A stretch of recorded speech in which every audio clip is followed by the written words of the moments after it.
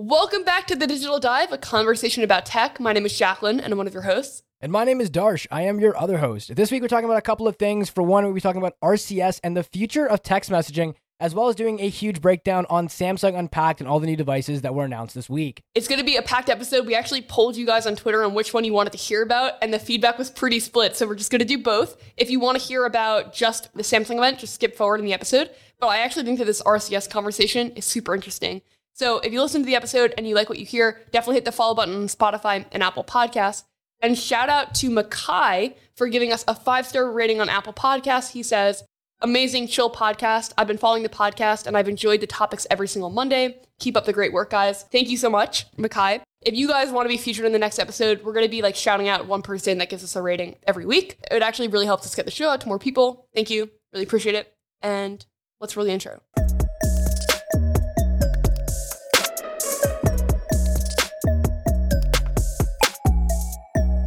All right, Dark. Jacqueline. Oh. Okay. All right. This has been a big week for tech. I feel like there was a little bit of a lull period where there wasn't a lot of stuff happening, and now we're really in the throes of it. First one is obviously this conversation that keeps coming up about iMessage, green bubble versus blue bubble, but this week it's coming up again because Android is launching an all-out campaign that says, hey, it's time for Apple to fix texting, which is bold. I would agree. That is a pretty bold statement, especially to put all of that kind of blame directly on iOS. Why is that the case, Jacqueline? Why is it that we have now kind of put this blame toward why messaging sucks just fully onto Apple? What is the argument here? Yeah. Okay. So just a little 90-second history lesson in texting. In the early 1990s and the 2000s, this type of texting called SMS, short message service, and MMS, multimedia messaging service, was created. And basically this allowed users to send short messages and photos and videos to each other. This is at peak time when BlackBerry is still doing BBM, which is its own messaging, and SMS and MMS kind of come onto the scene. And they become the standard, and it's via phone carriers. So there's no encryption. There is a data cap on files, but up until 2011, this is the best option that we have. Then 2011, Apple changes the world with iMessage, which is their own version of texting that sends messages via Apple carriers versus phone carriers. So this allows for end-to-end encryption. It also allows for read receipts, typing notifications, bigger files, and over time, reactions, better group chats, etc. All of the good things that we know and love about texting, iMessage started in 2011. But when they did this, they kept SMS and MMS for texting with non-iPhone users. And to show the distinction between the great iMessage and the terrible SMS, they made iMessage bubbles blue and SMS green, which actually breaks the accessibility contrast law. Green and white is not readable. So I feel that was pretty intentional. A lot of, Darsh and I will talk about this, but a lot of this is Apple's marketing strategy is pretty brilliant, for better or worse. And so by creating two different colors, they kind of created a cultural tribalism of iPhone users and non-iPhone users. And then in 2015, Google sees this and they acquire a company called Jive Mobile, which essentially creates the same service called Rich Communication Services, RCS for short. And this service allows users to also have end-to-end encryption, texting, no file size for photos and videos, or a much larger one, typing notifications, etc., etc. It's basically iMessage, but for Android. But Apple has not adopted it yet. They're still using SMS. And so it means that if you're an Android user, texting with an iPhone user is super unfortunate for both people because there's no end-to-end encryption. It ruins group chats and photos look terrible. So that's the overview of the situation. And basically Android is launching a campaign this week and Google saying it's not about the colors of the bubbles. It's the broken group chats, blurry videos, missing read receipts, and typing indicators, no texting over Wi-Fi, and more. These problems exist because Apple refuses to adopt modern texting standards when people with iPhones and Androids text each other. And so they're basically saying everyone's putting the blame on the blue bubble, but it's just Apple not adopting the technology. I think that is actually kind of crazy, to start thinking about how Apple has all this power in their hands where if they do not update their own software to adopt and to be more, inclusive towards Android users, they're actually missing out on a lot of safety features that they tend to pride themselves on. I don't know if any of you have noticed, as anyone who's listening, any and most Apple advertisements now do come out with saying that this is encrypted or this is all about security, this is about privacy. But when you bring up the conversation of, I'm texting an Android user, or maybe my boss has an Android user and the conversations that we're having are now no longer encrypted, that kind of creates this divide where I don't know. I guess I feel now less safe, now knowing this. I didn't know that the messages were unencrypted just because they were texting to a green bubble. So this is just all new information to me. This is absolutely crazy. Interesting.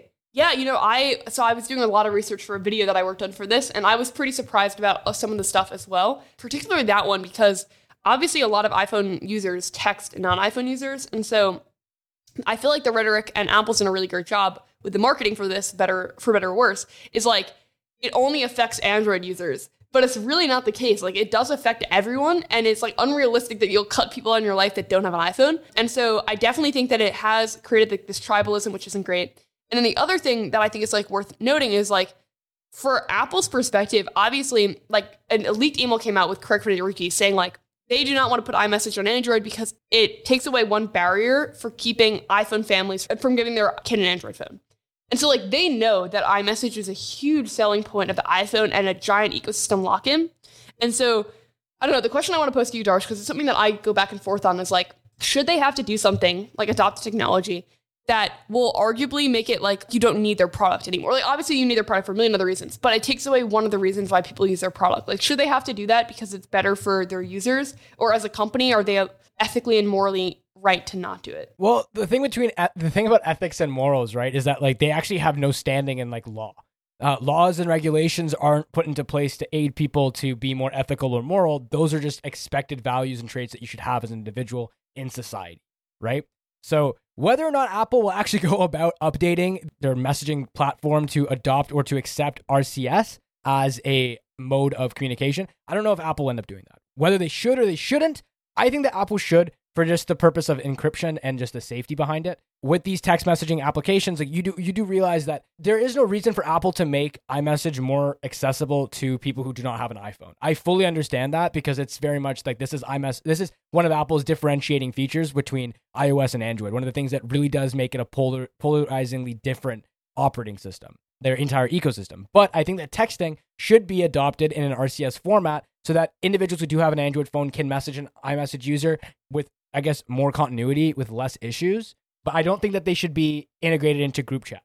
I think that read receipts would be great. I think tap back would be fantastic, because I know if you tap back someone or like you react to a message on iMessage on your phone to an Android device, they get like a little asterisk like this person reacted with this reaction. Yeah, it's like Darsh laughed at this message. Yeah, like those small features are like texting GIFs and stuff like that. They're just basic texting things that have been in different texting apps for so long should be adopted in iMessage for everyone, whether or not you have an Android or not. But I don't think that like iMessage group chats or iMessage specific features that aren't available in other messaging apps, I don't think there's like a right there or like a specific need for them to implement that for Android users, if that makes sense. Like, I feel like there should be some differences, but RCS being adopted should be the case. It just doesn't need to be that we have all group chats are the same or so on. So, or maybe the group chats that you have with Android users can be created, but they're missing on certain feature sets. Like that, as a business perspective, I feel like makes more sense than to fully offer like iMessage or all the features of iMessage to Android users, because then it just completely destroys the purpose of iMessage. That's interesting. Do you feel like, if they adopt RCS, like if they change SMS to RCS, then a lot of the features just would automatically show up. But the other thing that I've kind of been grappling with, and where I left my video off, is like, if they do this, right, like let's just say in a hypothetical, every single feature that iMessage has, you can get now if you text to non-iMessage users, read receipts, GIFs, all of it, right? But the bubble still stays green. Do you think it ends the cultural stigma? And I just want to quickly say, I know that this is like a very North America problem. I know like internationally and globally, like this is not a thing. So for our international listeners, like you may think that this is really arbitrary, but it actually is something that really affects the day-to-day life if you're in like America, for example. I think that the green bubble is polarizing in its color set, like because it's this like light green that really does stand out. Like it sticks out like a sore thumb, especially when the rest of your messages are blue.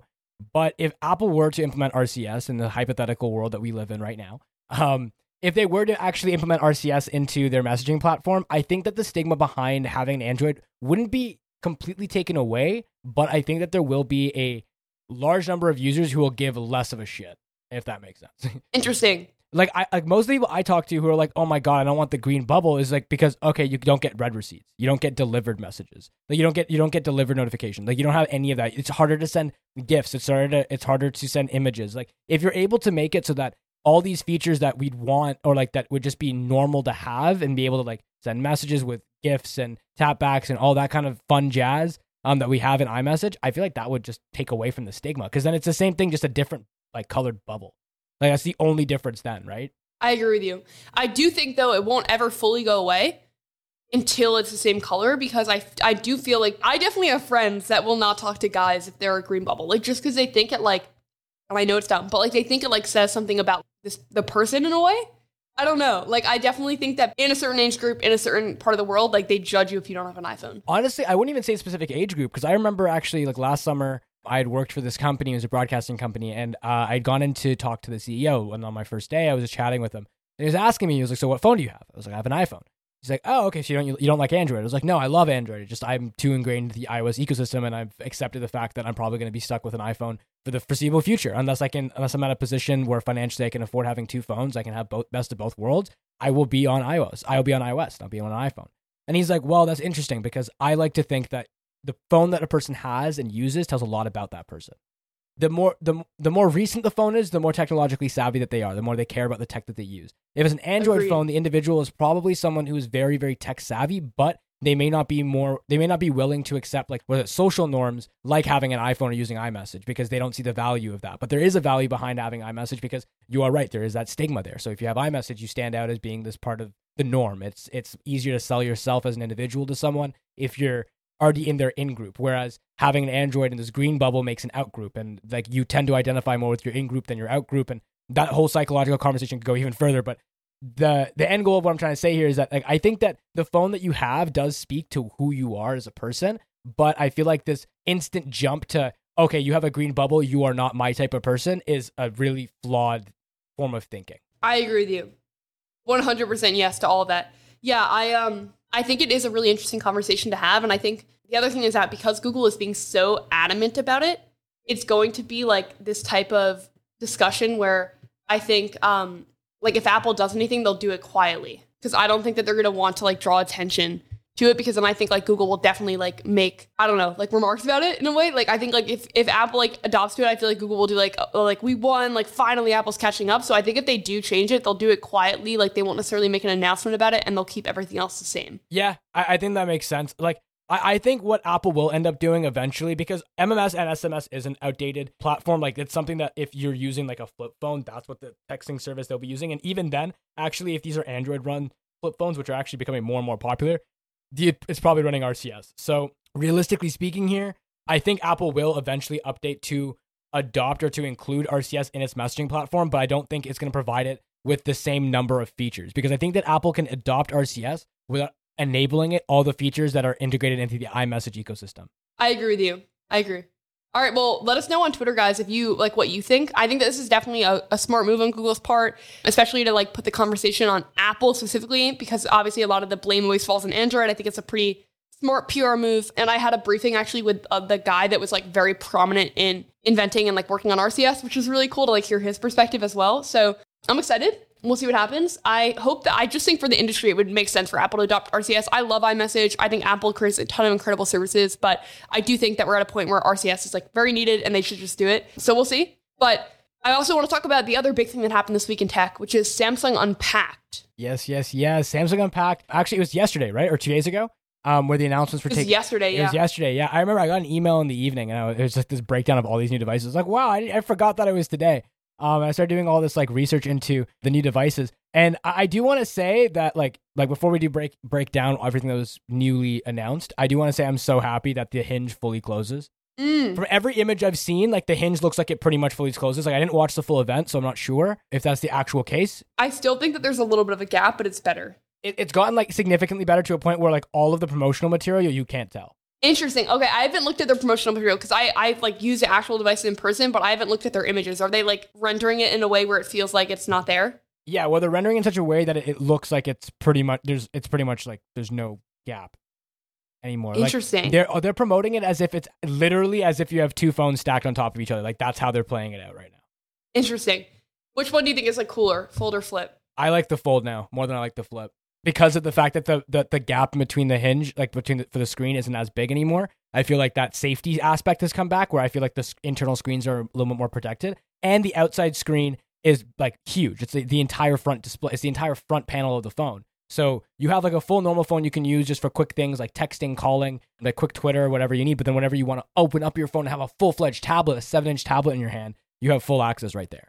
I also love the Fold, and they're having some durability improvements this year with both of them. The Flip has a 45% stronger screen, I believe, and the aspect ratios are a little bit more normalized as well. And so in the past, it's been super narrow. It's now 23:9, which is still more narrow than like the 18:9, but it's getting more normal. And so I think that that's honestly one of the things that vastly affects user experience. So that's a big improvement. Cameras are a little bit improved, but it's definitely like refinements versus like changing the game. But I think that honestly, all they really need to do is just refine to get better and better so it can become mainstream. Absolutely. With that being said, though, for everyone who doesn't know what we're talking about here, let's give a quick breakdown into what was announced. So starting out with number one, we had the Galaxy Z Fold 4. It was probably the star of the show this year in terms of what they were presenting. We're getting the latest flagship foldable from Samsung here with a Snapdragon 8 Plus Gen 1 processor, an enhanced 50 megapixel main camera, and a more than capable telephoto lens with 3 times optical zoom. They said that the main display is brighter, and the main story here is all the software improvements that Samsung has added, specifically with the Android 12L software. The new tablet-focused version of Google's mobile OS will allow for a redesigned taskbar for more efficient multitasking, and critically here, more apps from Google and Microsoft are going to support the Z Fold form factor so that when you do decide to purchase one of these devices, your apps will be more kind of built out to be better placed and better used here. So that's going to be great with the Z Fold 4. Moving to the Z Flip 4, we don't have any notable huge hardware upgrades here other than a bigger 3700 milliamp hour battery, as well as, again here, the Snapdragon 8 Plus Gen 1 processor. And the primary camera Samsung claims is 65% brighter than the one found in the predecessor. The thing I'm actually very excited about here with the Z Flip 4 is the 3700 milliamp hour battery. If you guys have seen my review of the Z Flip 3 from last year, my biggest concern was the battery life, so I'm actually very excited to see how this one plays out. With no price cuts here, the Z Fold will go on sale on August 26th, and it also incorporates a slimmer hinge and some new software customization options for the front screen, so you have some more playroom there. The new Galaxy Watch 5 will also be adopting Wear OS similar to last year's Galaxy Watch 4. Companies reshaped the back of the wearable to create more surface area for contact within your wrist so that you can use more of the sensors available on the back.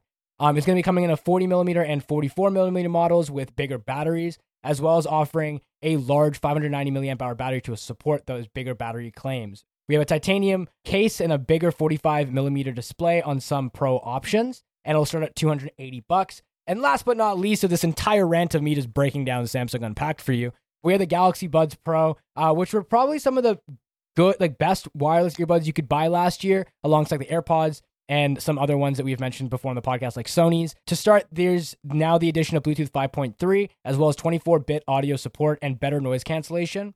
These features together should improve audio quality and make it easier to tune out ambient noises. And thanks to a 15% smaller design, Samsung said they should fit better in your ear as well. The most intriguing addition is a feature called Intelligent Voice Detect. So when you start speaking to someone, it'll turn off the ANC and lower the volume of your music so that you can actually hear what you're saying and hear the person that you're talking to, which is a similar feature that's been on the Sony XM4s and XM5s for quite a while that I'm actually really happy to see here. I use them on my XM5s or XM4s so often, it's absurd. Yeah, I think the software features I agree with you. Like, that's definitely where this phone shines and all of their new stuff shines, like even the Galaxy Watch, because the form factor is already excellent. So the main things that they really need to do is like keep iterating the hardware to make it more durable, and then make the software so excellent that it actually utilizes the hardware. So like the value of them is undeniable. Like, I think that that's really the way they get these to sell. Absolutely. Jacqueline, here, when it comes to the Galaxy Z Flip, what are your thoughts on this new update? Like, do you feel as though like this is something that you're excited for, or just something that kind of just was announced because it needed to be announced? It just needed an iterative update. I'm excited for them, honestly. So the Flip to me is like the phone that you get if you're a girl and you don't have pockets, because they never give us pockets in anything, that it's really portable, which is nice. Or if you just like care about portability and be intentional with your phone above all else, like having to like remember to open it, I think like puts a barrier between you using it. And of course, like if you just like the nostalgia of a flip phone, but the Fold to me is really where it's at in terms of like practicality, because it does give you that big display for productivity. You can run 3 apps at the same exact time. Watching content is great. It's an awesome viewfinder for the camera. Both of them I still don't think I'd use on a daily basis, just because camera is like one of the most important features to me on a smartphone. And I think that these phones prioritize like form factor and like other features over the camera. Like if you want an excellent camera, then from Samsung, their S lineup is the best one. So these cameras are better this year, but they're still not like the top of the line. So for me, that's still like this can't be my daily phone. But I do think that if I was going on like a long work trip, the Fold definitely would be my preference, because you get so much usability and utility in just one device. No, absolutely. I think if you're on the go, the Z Fold does a really good job. And the Z Flip, I think, is nice, but I think it would be nice as a secondary phone. Like, hear me out here. So if you have a work phone that you need to have on you at all times, I feel like the Z Flip could be a great phone for that, just because it works well to keep the size of how many things you're carrying in your pocket down. It's like a small little piece that you can just put in your back pocket and not have to worry about it. And on top of that, also, like, it is just a different, novel kind of phone to have. And I feel like as a work phone, it would set it apart and make it easier to differentiate between your normal phone. It's regardless whether or not you have an Android or an iOS phone, having this specific form factor, which is very different and unique, kind of sets it apart. I don't know. I just feel like it could be a very interesting second device rather than a primary. But I do agree. I think you do need to have a main device for your everyday kind of activities. That's actually really, I didn't think about that before, but that makes a lot of sense. As like a secondary device, that's actually really fascinating. I think that could work wonders there. I'm also really excited for the Galaxy Watch. I feel like Samsung has been getting better year after year with their watches, and it's become more of an actual competitor to that of Apple. I personally have been seeing or been feeling as though it's been getting better, so maybe this is just me, but I think I'm very excited for this. For the Galaxy Watch, you said? Yeah. I think that's actually a really big one because it feels like the only real Wear OS contender now. Well, that's the thing. It's like as time has progressed, right, more and more companies have dropped off the face of the earth when it comes to their smart devices. And Samsung's been one of the only ones to try to keep up with Apple in terms of like iterative updates year after year. So seeing the Galaxy Watch still being presented and offering a Pro option too, which I think was a really good idea just because it gives you more. Here, it's less like having to get the sport version versus the normal one. It's like, no, you can get the normal watch, which is still as good as the bigger one. Just the bigger one's going to be a little bit more premium and have, like, I think it's slightly a nicer case. It's like just a titanium case and a 1 millimeter bigger display. Like, if you want that, that's the Pro model, which I guess, like I don't know. I like the idea that it's effectively the same device. It's not as big of a difference, like, versus the sport and the normal Apple Watches, for example. Yeah, and also I think like the fact that Google and Samsung are taking this partnership so seriously is a big step because I feel like in the past Google has kind of not really focused on their partnerships with other OEMs, but it feels like together Samsung and Google actually have a real shot of like dominating the market versus like if they compete with each other. And Samsung is obviously like the major player in getting Android into people's hands. So it makes a lot of sense for Google to be involved, and Google has significantly better software than Samsung obviously does. Like compare stock Android to TouchWiz and there's like no comparison. So I think that that's really impressive, and Samsung is so good at hardware that this actually feels like it could be an excellent watch. I actually just got mine. I haven't set it up yet, but I'm super excited. It also has like body composition stats, temperature tracking, like a bunch of really cool features. So I'm excited about it, to be honest. Like, I think it's an exciting watch that actually could potentially compete with the Apple Watch. 100% agree. I think this is going to be a great watch to look at, and it's definitely something that I did like this week in the news cycle. With that being said, though, I do want to give a quick